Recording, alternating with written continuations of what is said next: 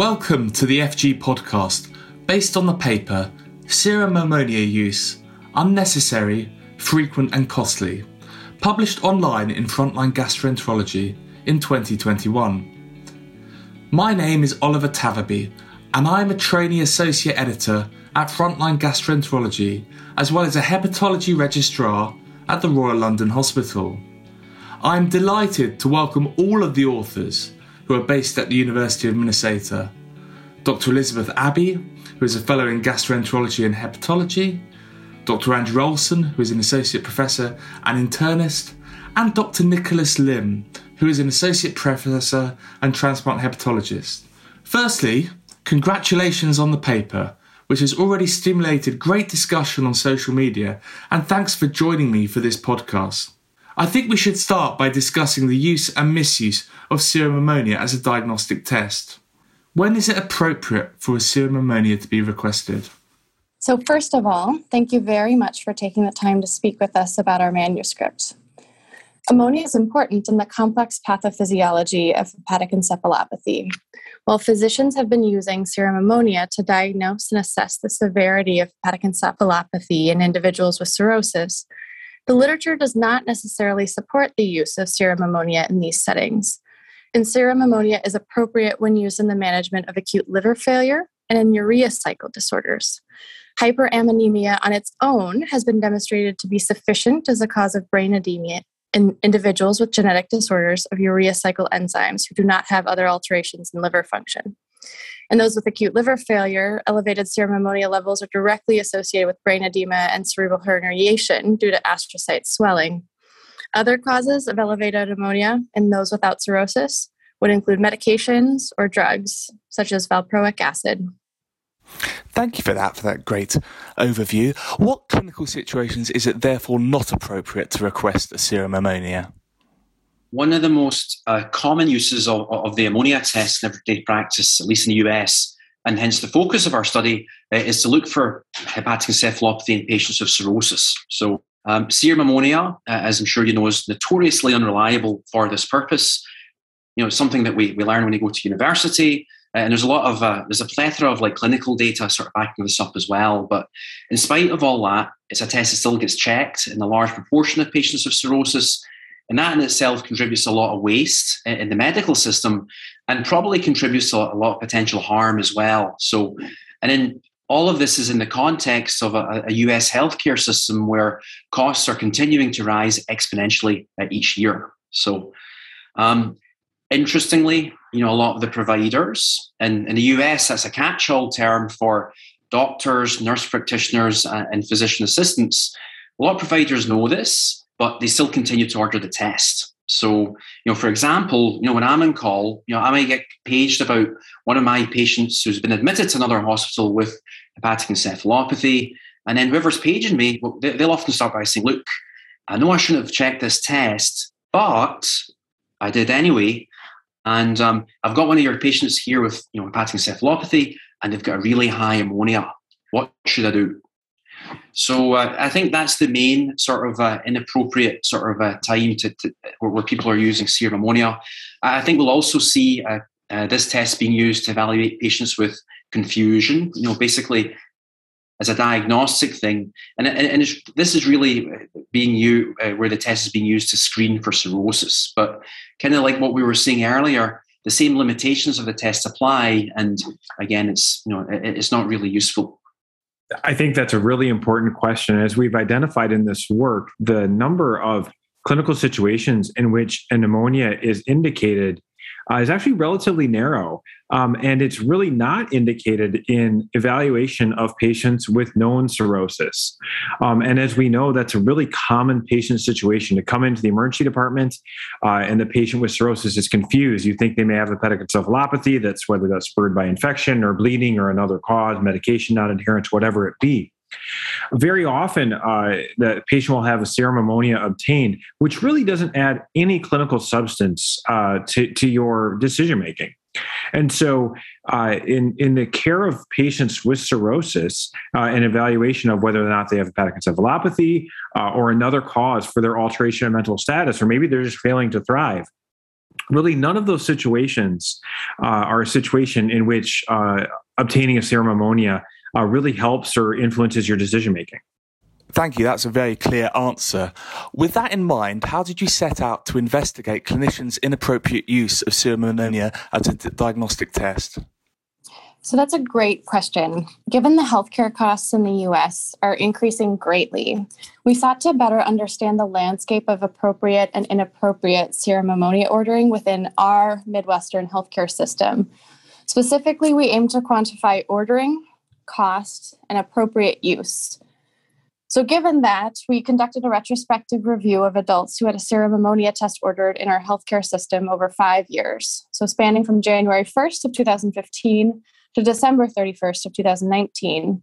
Our Midwestern healthcare system includes over 8 hospitals, including a large tertiary medical referral system. Serum ammonia ordering was considered appropriate for our study when used in the management of acute liver failure or urea cycle disorders. The use of serum ammonia otherwise was deemed inappropriate. Of note, given that the ICD-9 and 10 codes, so the codes that we use for billing for acute liver failure and urea cycle disorders, are fraught with errors, all of these diagnoses were confirmed by manual chart review. So what were your key findings? So we found that over the 5-year study period, that over 20,000 serum ammonia tests were ordered on approximately 8,500 patients. The median age of our cohort was about 63 years old, and about half of the patients in our cohort were male. The majority of our patients in this Midwestern hospital system were non-Hispanic white, which is very characteristic of the demographics in our state. Medicare was the most common insurance coverage at about 52%, followed by private insurance at about 1/3 of patients. Of approximately the 20,000 tests that were ordered, only 6.5% of those tests were considered appropriate for testing. And over half of the individuals who had a serum ammonia test had chronic liver disease. So we then looked at the proportion of inappropriate testing over time. The proportion of inappropriate tests compared to the total number of serum ammonia tests ordered increased over the 5-year study period. But then when we looked at the rate of inappropriate serum ammonia ordering in the patients with chronic liver disease, we saw no change over time. We also looked at serum ammonia ordering at the academic medical center compared to the community hospitals in our health system. We found that a greater proportion of serum ammonia tests were ordered for appropriate indications at our academic medical center compared to the community hospitals. So given that serum ammonia testing costs approximately $18 for Medicare patients, according to the 2018 fee schedule, a minimum of $342,000 was spent on inappropriate serum ammonia testing in our health system over the study period, so 5 years. Although we expect that the number to be much higher, as the cost of certain things can vary in the US based on insurance. So, for example, if a patient has a certain type of insurance, the cost of a serum ammonia test can be closer to $100 per test.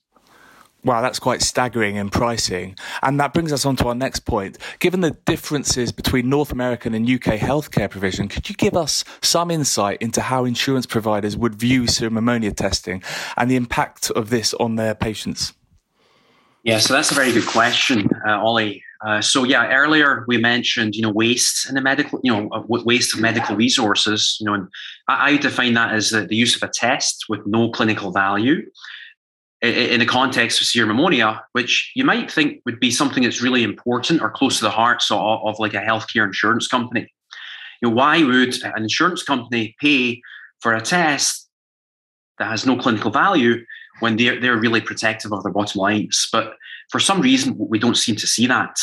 So I guess to take an example, I might have an insurance company trying to block me from ordering a liver MRI in one of my patients with cirrhosis, but we don't seem to see the same barriers when it comes to people ordering like serum ammonia tests.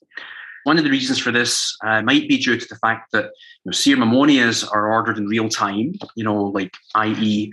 it's being ordered in the inpatient setting on a day-to-day basis, probably, almost, and therefore it can't be scrutinized quickly enough by an insurance company. But one of the other reasons that this might be is because, a serum single ammonia test, in and of itself isn't that expensive. So it isn't something that's really at the forefront of the minds of a health insurance company, especially when you're comparing it to sort of big ticket items like MRIs or procedures or things like, certain medications, like certain types of chemotherapy or biologic therapy. But, one of the reasons that we actually wanted to look at the costs of serum ammonia testing, at least in our system, was really to draw attention to this fact, because you take the amount of money that's been spent, and this is at a minimum in our study for our healthcare system, but if you were to extrapolate that across the United States, that's going to be a lot of money spent on a test that's basically useless in patients who've got cirrhosis. That's really interesting. And on the basis of your results, have you looked to implement local changes in practice? And if so, can you give an overview of what you've done to this point?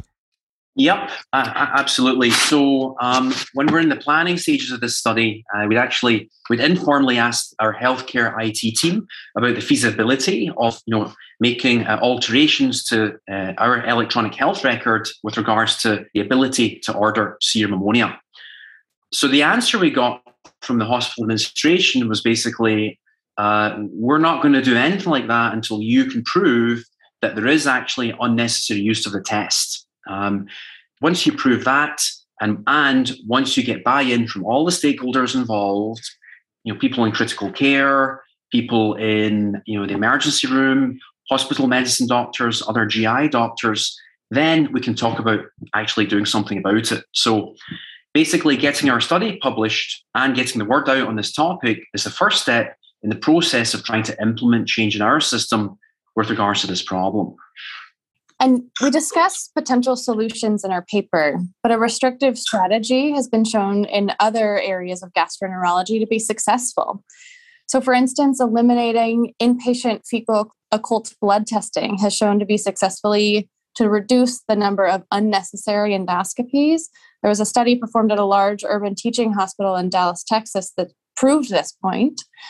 We also have shown in the gastroenterology literature that decision support tools can reduce overtesting. So in a prospective study out of Beth Israel Deaconess Medical Center in Boston, Massachusetts, a decision support tool was created to inform users of the indications for ceruloplasmin testing. This was a simple pop-up notification in the electronic medical record system containing an age-based society recommendation and the predictive values of the test. The implementation of that decision support tool resulted in a significant reduction of low-value ordering of ceruloplasmin, specifically in patients over the age of 55. The drawback from this type of approach is that if we apply it too often in the electronic medical system, then providers can potentially get click fatigue, not pay attention, and just fill in boxes based on sort of just trying to get through them. So this was actually noted in a study from UCSF, which attached prices to tests in the electronic medical system for residents in an effort to discourage low-value testing and encourage high-value diagnostic testing. After initial impact, ordering prices reverted back to baseline. The thought was being that residents either got desensitized to the prompts or they either just started to ignore them as time went on. That's really interesting. And it does lead on to the next question, and you've covered a bit of it with this, is what are your views on restricting access to testing in comparison to educating clinicians responsible for inappropriate test ordering so that they use the test more appropriately? Yeah, for this, I think we should step outside medicine for a second and think about going to the ATM. So you go to withdraw some cash from the ATM, and if everybody who had an ATM card many years ago remembers, there was an epidemic of lost ATM cards because you would put your card in, take your money, and then leave your card. Well, they fixed that. They first tried to say, well, put signs on the thing to educate people to take your card. Like, you need to take your card. Well, we still left the card in there because we got our money and we were happy and we left. And then they learned that now really the way to get people not to leave their ATM card in the ATM is that you have to take the card out before you can get your cash. And so certainly education plays a significant role, and I don't mean to denigrate the role of education, but what we really need to do, in my view, is have forcing functions. And so if something's just simply not clinically indicated, we can not allow it to be ordered. And this is one of the wonderful things about the electronic health record that all of us like to rip on the EHR, but I think we have substantial opportunity to say, if you have a patient and the EHR knows you're evaluating them for or you know they have cirrhosis, you can really not allow it to order a serum ammonia. And so I think that while education does play a role and we need to educate people why we're doing forcing functions, the more we can force people to do the right thing and make the default thing, the easy thing to do, the right thing to do, I think will be better. Yeah, so I guess that's kind of a philosophical question, isn't it? Is it going to be the stick or the carrot? And that kind of applies to a lot of things in general. So I think the first thing that I'd say is that, this has been a long-standing problem, for many, many years. And, and I think our studies actually shown that there really wasn't a change in the proportion of tests that are being ordered for inappropriate reasons over the 5-year period in our study. And that's in spite of, things, multiple initiatives to try and really improve the situation, updating of practice guidelines, like the American Association for Study Liver Diseases published their guidelines, I think 2014, about how to diagnose and manage hepatic encephalopathy. That's in spite of initiatives such as the American College of Physicians Choosing Wisely initiative. And I think they did something similar in Canada. So in spite of these efforts, we still have the problem where ammonias are getting checked in patients who've got cirrhosis. So I think, again, this is a chronic problem. And I think, unfortunately, education and other initiatives hasn't really worked. So I think the question then is, well, do we therefore need to maybe adopt a more draconian approach in terms of tackling this particular problem? So again, like Lizzie was saying, is it maybe better just to restrict the ordering of this? And is that going to make more inroads into the problem? It seems to definitely have worked in Dallas and in Boston. So is it something we should try and introduce at Minnesota? I think there's going to be some problems with that. I think the question is, how do you implement it? I think that would be fairly straightforward, in the sense that you'd be we use an electronic health record. That would be very straightforward. But I think the other question is, well, how would the other providers take that?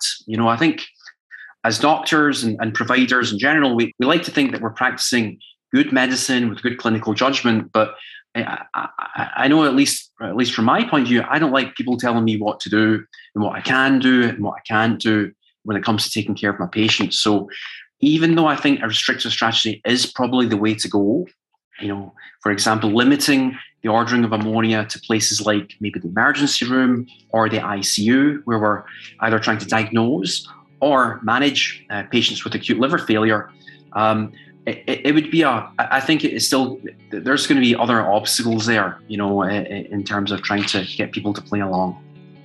Thank you for that really insightful answer. And thank you all for doing this podcast today, which has provided food for thought around appropriate use of investigations, and congratulations once again on the paper.